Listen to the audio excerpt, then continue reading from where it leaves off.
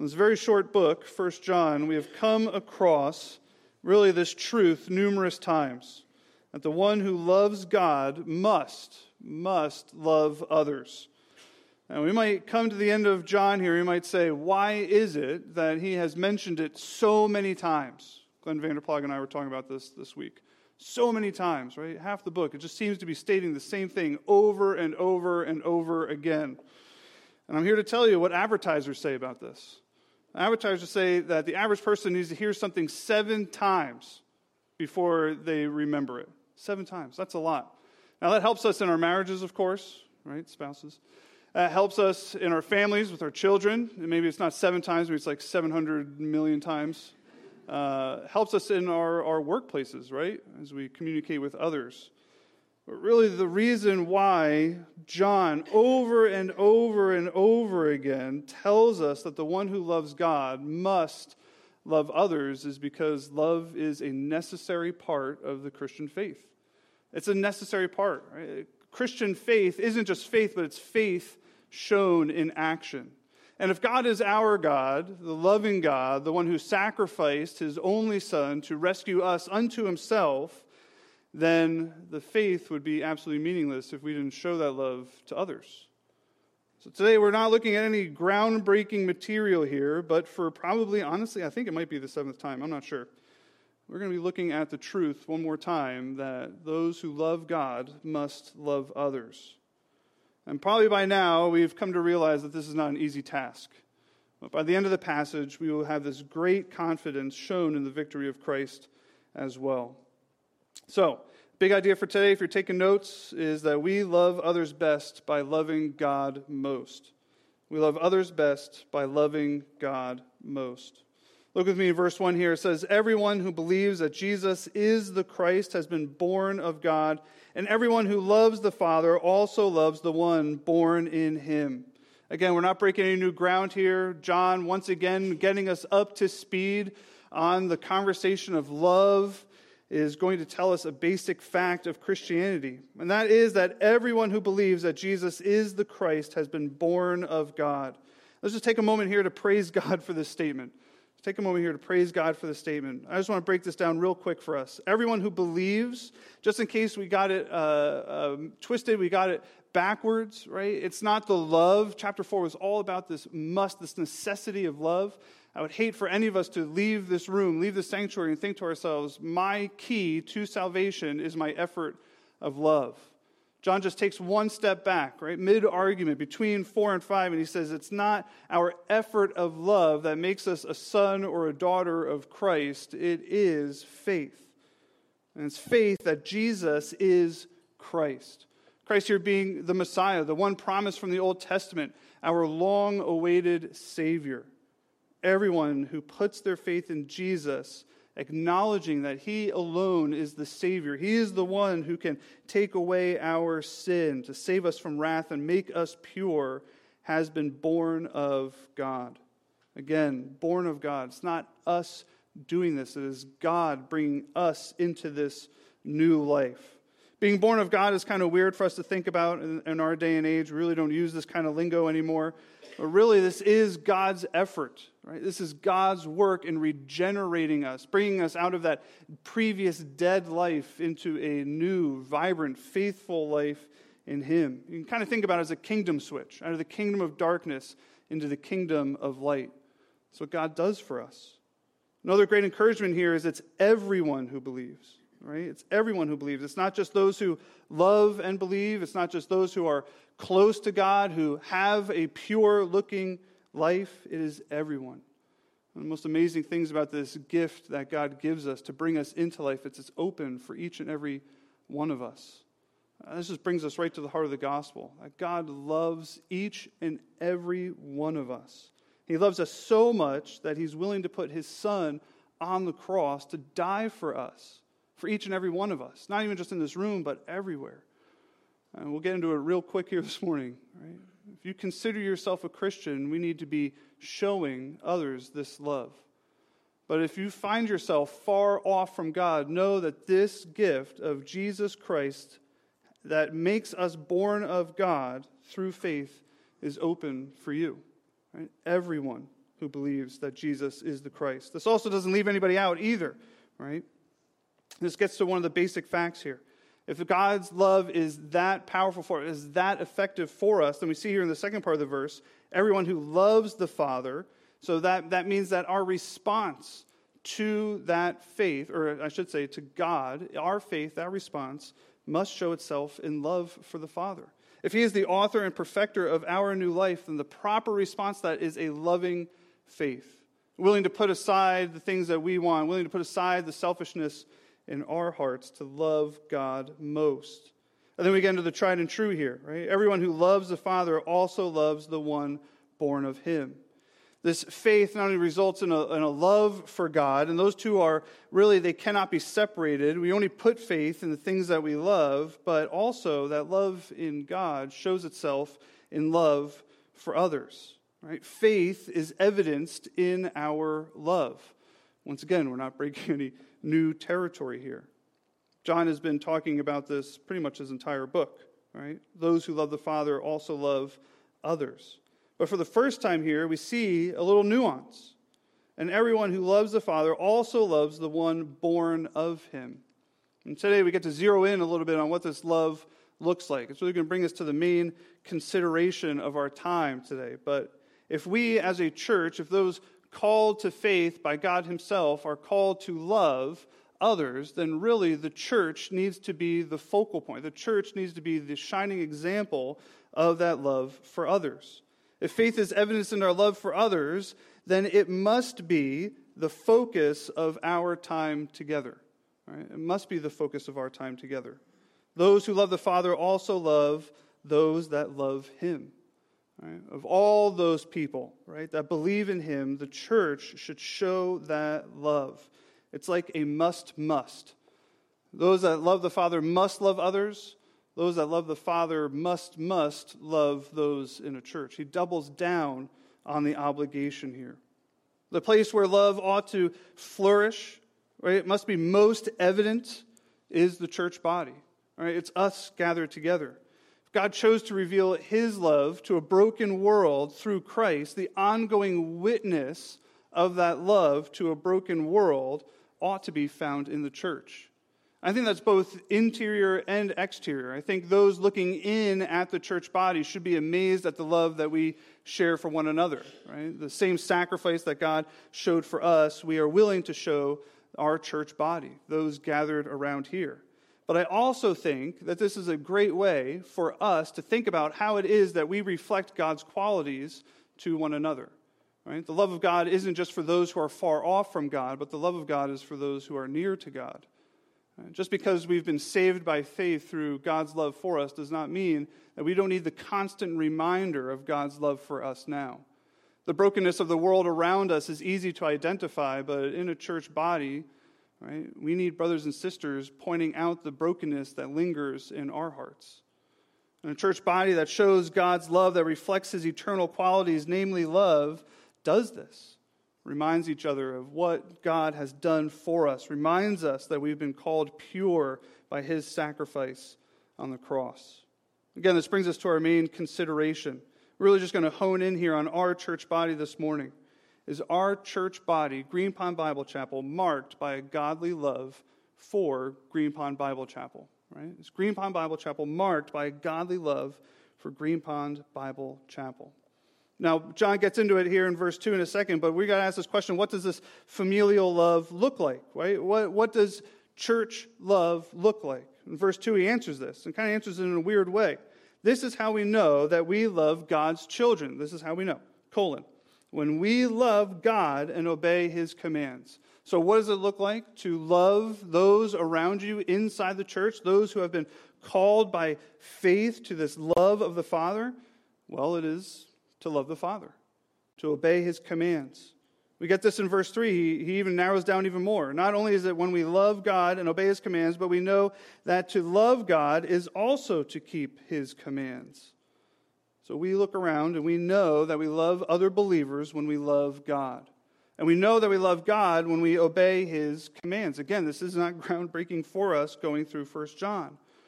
But love for God's family starts with a love for the Father. we start to get into this familial language here, right? His children, the Father. So love for God's family, the church, starts with the Father of that family, right? The one who has united us together in his Son is the one that we ascribe our praise to. It's the one that we seek to obey the most. Love for God's family starts with love for the Father, and we show our love for the Father by obeying his commands. Now, obeying God's commands is our number one. It's the chief way. It's the main way that we show our love for others. We immediately think to Matthew 22, where Jesus lays out the two greatest commandments, love God and love others, right? So obedience to the Father then, right, we just got to think about this linearly, right? Obedience to the Father results in love for others. Obedience to the Father results in love for others. But on the other side of the coin, this is the amazing thing, right? Obedience to the Father results from love to the Father.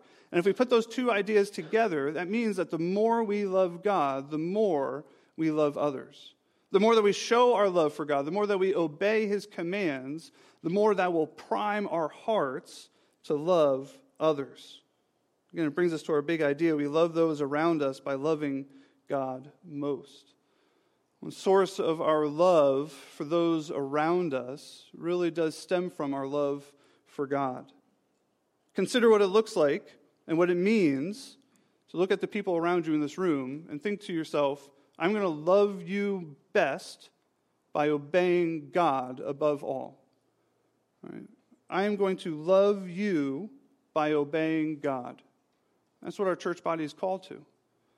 Called to love each and every one of us, right? Each one of us to love each other, and specifically by doing that by loving God and obeying his commands.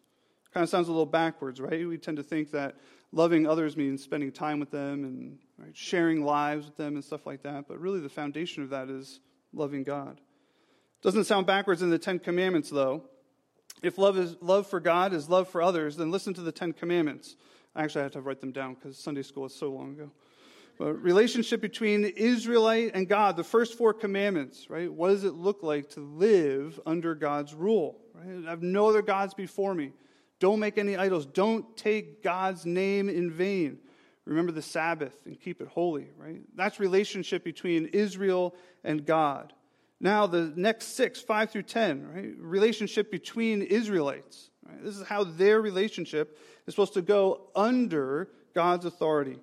Honor your father and mother. Do not murder. Do not commit adultery. Do not steal. Do not lie.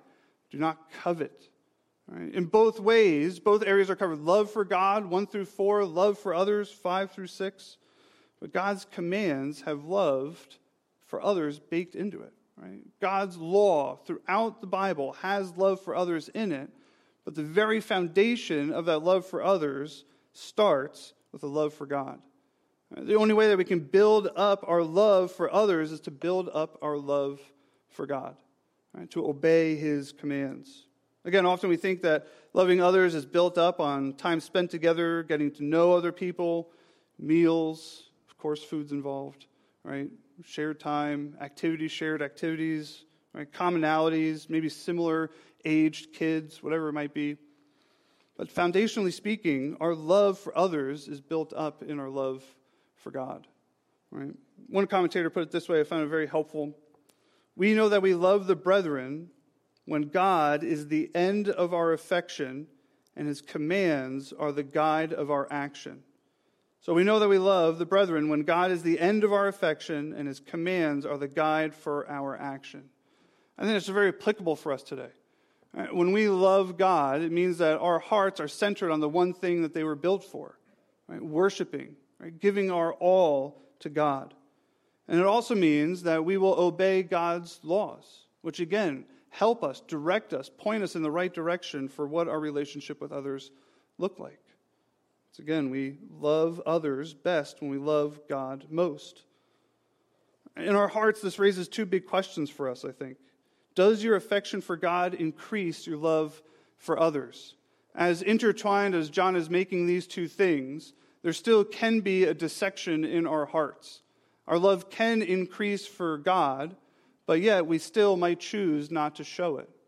A question for us this morning, especially as a church body gathered together, is does our affection for God increase our love for others? I think one of the biggest ways this can happen is just simply having compassion. Jesus showed great compassion for us when he came to earth and died on the cross for us to rescue us from sin and death unto himself. And we are called to have that same compassion for those around us, those that are needing, those that are hurt, those that are suffering in sin, right? Even if they don't have that on their face every Sunday morning. Right? We know that sin is still real in our church body. The destruction that Satan causes us by blinding us to God's glory, it is a real thing. And so as a church body, we need to be thinking proactively about this. We need to be thinking, how can I come to Sunday morning with a compassionate heart? Right? How can I show up on a Wednesday night with a compassionate heart? How can I utilize technology and devices and even just free time throughout the week with a compassionate heart geared towards the love for others? Does your affection for God increase your love for others? But we also have to look at it this way. Is your love for others increasing? And if not, right, if you would answer that honestly and say, if not, then the question then comes, is your love for God increasing? These things are intertwined. And probably the best way to understand if our love for God is increasing is by looking at our relationships with others around us, especially in the church. Is your love for God increasing? You can see that in the way that you act around others. What are your goals coming here and building a relationship with others?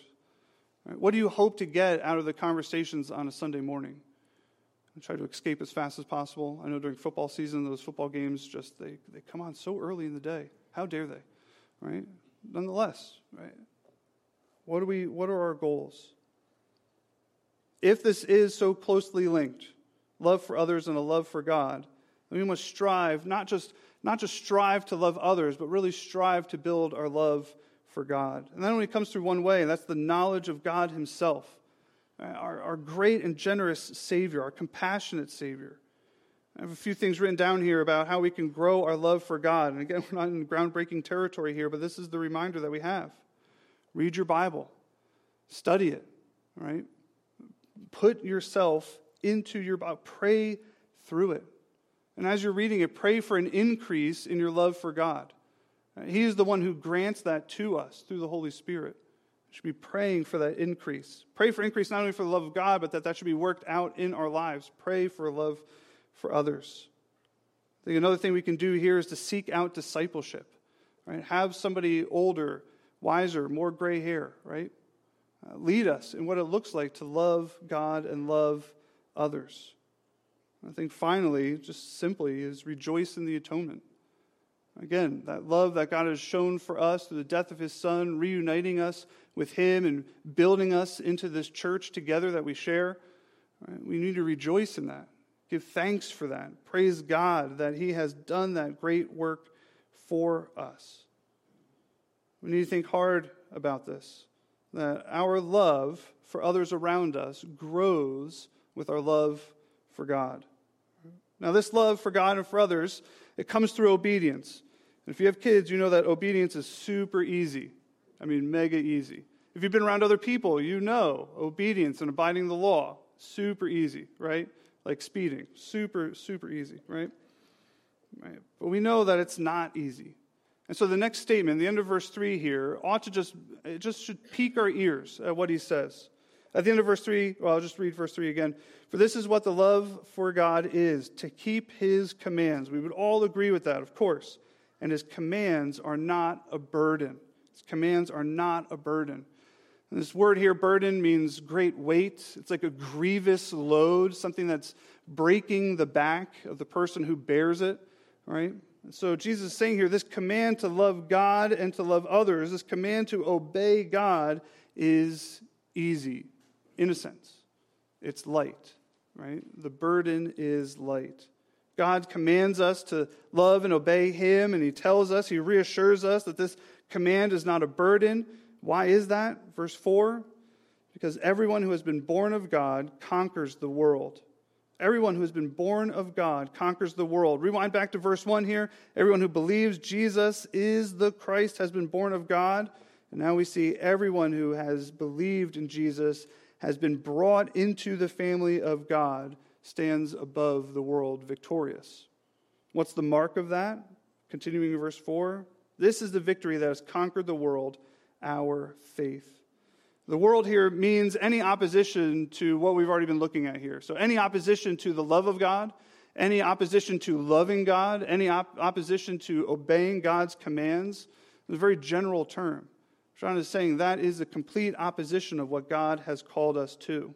So what does the opposition of this look like? What does the opposition to God's love and commands look like? Well, it's faithfulness. That's our banner, right? And I just love the way that John puts this. If our banner, obeying God and loving Him and loving others, stems out of our faith, and we look at the church around us and say, it's not my faith that will get this done, it's our faith. Right? We all hold this banner high. We all exercise faith together. We all build each other up towards loving God, obeying His commands, and we do that through loving one another. In a church, if there is genuine faith, then there's genuine love. There's genuine obedience.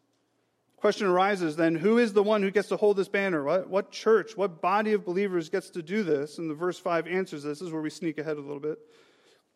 Who is the one who conquers the world? But the one who believes that Jesus is the Son of God. We all have a stake in this. Right? Those of us who have repented of our sin and believed in Jesus, not only as the Messiah we see in verse 1, right, the Christ, our Savior, but also who believes that that is God Himself, the Son of God. Right? When we hold those two things in our hearts, faith shown in love is produced as a church body. Yes, again, for those outside of the church, those that are distant from God, those who have not repented and believed in God, but most especially for those inside the church. Right? Again, those who have been brought into the new life. Jesus proves His victory in a great way. Proves His victory actually in two ways, right? His resurrection, of course, where Satan had thought he had won, right? He cursed him to the grave, and He rose again out of the grave to that new life. The new life that we now have in God has been brought to us by Christ's new life, but also in Jesus bringing the church together. The exercise of unity between believers is the victory that we have. That is the exercise of our faith. So now, Jesus' victory is realized in the believer's new life in the way that they choose to obey God and to love others. Jesus' victory is realized in the believer's new life of love and obedience, where we were once opposed to loving God and loving others. Now we have Christ's new life and victory, and we can, and in a sense, as 1 John calls us to, we must love God and love others. Again, sounds easy or difficult? Just straw poll real quick. Yeah, this is not easy. This is not easy, yet here John says this is not a burden. And if our consideration for today is Green Pond Bible Chapel loving to Green Pond Bible Chapel, I would have to say this is not an easy thing to build up. And yet, it's an easy thing to build up, right? How is this so? Christ's victory doesn't mean that obeying all of a sudden instantly becomes easy. If you've been a Christian for one day, you know that's not true, right? It's hard, it's difficult to put aside the old self and to pick up the new self and to live in that way. But in Christ's victory, loving God, obeying Him, and loving others becomes good, joyful, and beneficial. Right? Good, joyful, and beneficial. We consider obedience to God burdensome and difficult when we think about when we think about what we want and what we desire, right? When our hearts are swirling around, gravitating towards selfishness, His laws, His commands become difficult for us. Right? But when we're concentrating on the love that God has shown us, again, we're rejoicing in the atonement, right? We can see the goodness, joyfulness, right? The benefit of obeying God, right? So Christ's victory doesn't make it easy, but it helps us to see that this is good, full of joy, and beneficial. Victory, faithful victory, I should say, looks to Christ for obedience. So we acknowledge that it's difficult, right? We can all say that out loud to ourselves, right? This is difficult, loving God and loving others. Yet, in faithfulness, trust, we decide to obey, right? In the love that God has shown us, we choose to love Him by obedience, and we choose to love others around us. Right? The task is a burden, yes, but yet we faithfully, in love, obey God. Right? And we choose to obey. So how is this difficult? How is this difficult? How is it difficult to love others? I think this is something that we think about often, maybe not really say it out loud, especially to others that's difficult to love, but we need to think about this. All right? It's difficult to invite people over to our houses. It's difficult to get it clean, or at least presentably clean, right? We clean like one room and just say, don't go past this door, right? It's difficult to invite people into our houses. It's difficult to invite people into our families, right? Our families are not amazing, right? Bright, shining, picture-perfect home and garden families, right? As entering that, it's difficult to bring people into our brokenness, so to say, our personal brokenness at the home. It's difficult to invite these people over and then give them our food that we want, right? It's difficult. It's also difficult to put our Sunday plans on hold, right? It's difficult to put those things on hold and to spend extra time talking to people on Sunday when we know that we need to get to the next thing, right? Especially here in New Jersey when it's just go, go, go, go, go. Right? It always amazes me. How are you doing? Right? The first thing out of my mouth, the first thing I hear often is I'm busy. Right? I'm busy. It's difficult to put our plans on hold in order to show a new person, right, at church, somebody that we're just meeting for the first time. I think it's always a great testament when I go up to somebody, hey, I see you're a new attender. They're like, I've been here for 5 years. I'm like, great. That's awesome. In the grand scheme of things, that is a very short time, so I'm still right? Stuff like that. It's difficult. It's difficult. It's difficult to spend time with somebody who's just dramatically different than you. I think on one hand, we can praise God that He's brought together so many different people into one church body. He's purchased them out of sin by the redemption of His Son's blood. And yet it's still difficult to spend people that are dramatically different than you. It's difficult to meet the needs of others when really deep down inside it's you that want your needs met. It's difficult to serve others when you are the one who wants to be served. It's difficult to put that selfishness aside. It's difficult to ask someone to forgive you for a past wrong that you just rather forget, right? Whether we're looking at silly things like getting people into our house and cleaning, or whether we're looking at things like deep wounds from years ago, right? It's just difficult to love one another. But the other side of the coin is real as well. It's not only difficult to love people, it's difficult to receive love from people. And again, we're looking at New Jersey here, the tough state, right? We all want to be shown as, I guess in a sense, invincible or whatever word you want to use. But it's not only just a burden to love people, it's a burden to receive love from people. But if we're a church, right, brought together by God's love, we need not just exercise love for others, but when people exercise love towards us, we need to be receptive of that. It's difficult to trust someone's offer of hospitality and friendship as genuine, right? This world is full of deceit, and that's Satan's main game plan is deceit. I think that kind of bleeds into our reception of other people's love for us. It's difficult to trust someone's offer of hospitality and friendship. It's hard to just say immediately, right off the bat, trust that they're being genuine. Oftentimes we think they have to prove it, right? They have to prove it. Or the most genuine love needs to be seen and received as in the church body.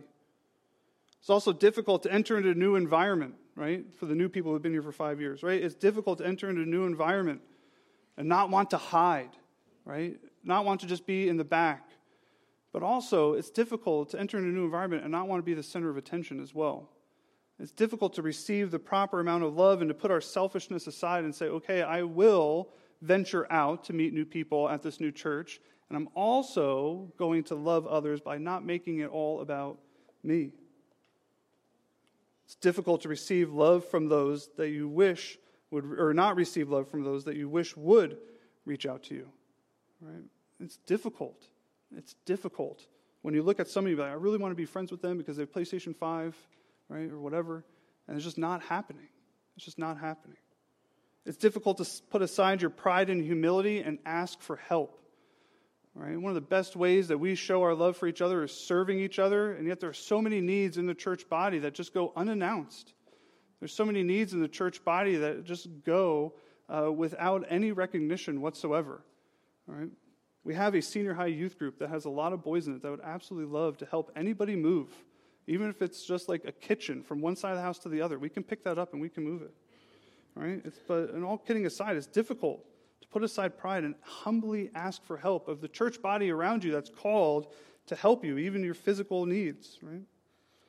It's difficult to forgive someone who has wronged you, that you swore you would never forgive, right? You swore that was the last time I'm ever going to talk to that person, the last time I'm ever going to trust that person. It's difficult to forgive them one more time. I think we can agree by now that loving and receiving love is extremely difficult.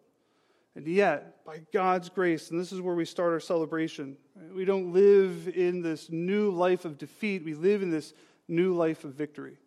Right? Christ's resurrection proves this for us, and he proves that our family, our church family, God's family as the Father of our church, lives in this victory.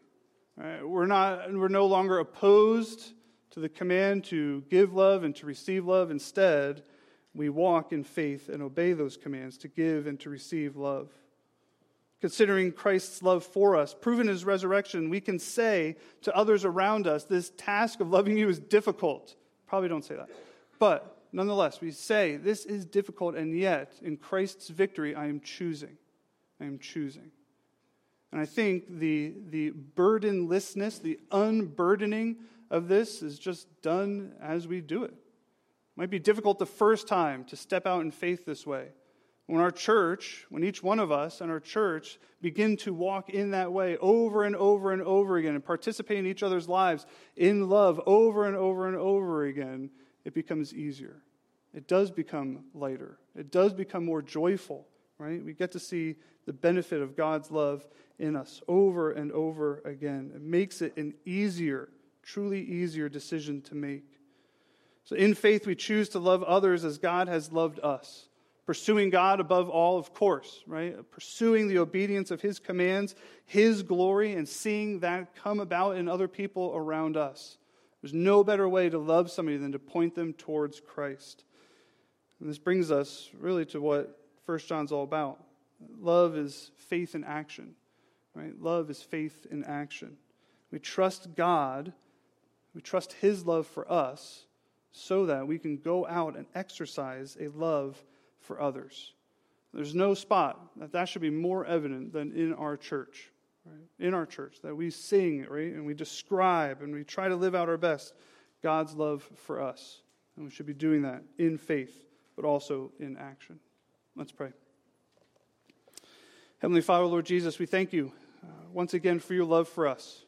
Thank you, Lord, that we don't keep your commands on our own power. Lord, that would be a burden. Yeah, Father, we rely on you. We trust in you that your commands are doable through the power of the Holy Spirit. Pray, Father, that we be a church that is marked by a love for you. Pray, Father, that we be marked by an obedience for you. Father, we be marked for a love for each other. Pray, Father, that would be an effort of faithfulness on our end and an effort of your glory. So, Father, we pray through the power of your Spirit that you would do this in us even today as we stand up and we worship and we leave here next. Lord, we pray that we would take the time, humbly take the time to love each other as you have loved us. And we pray this in Jesus' name. Amen.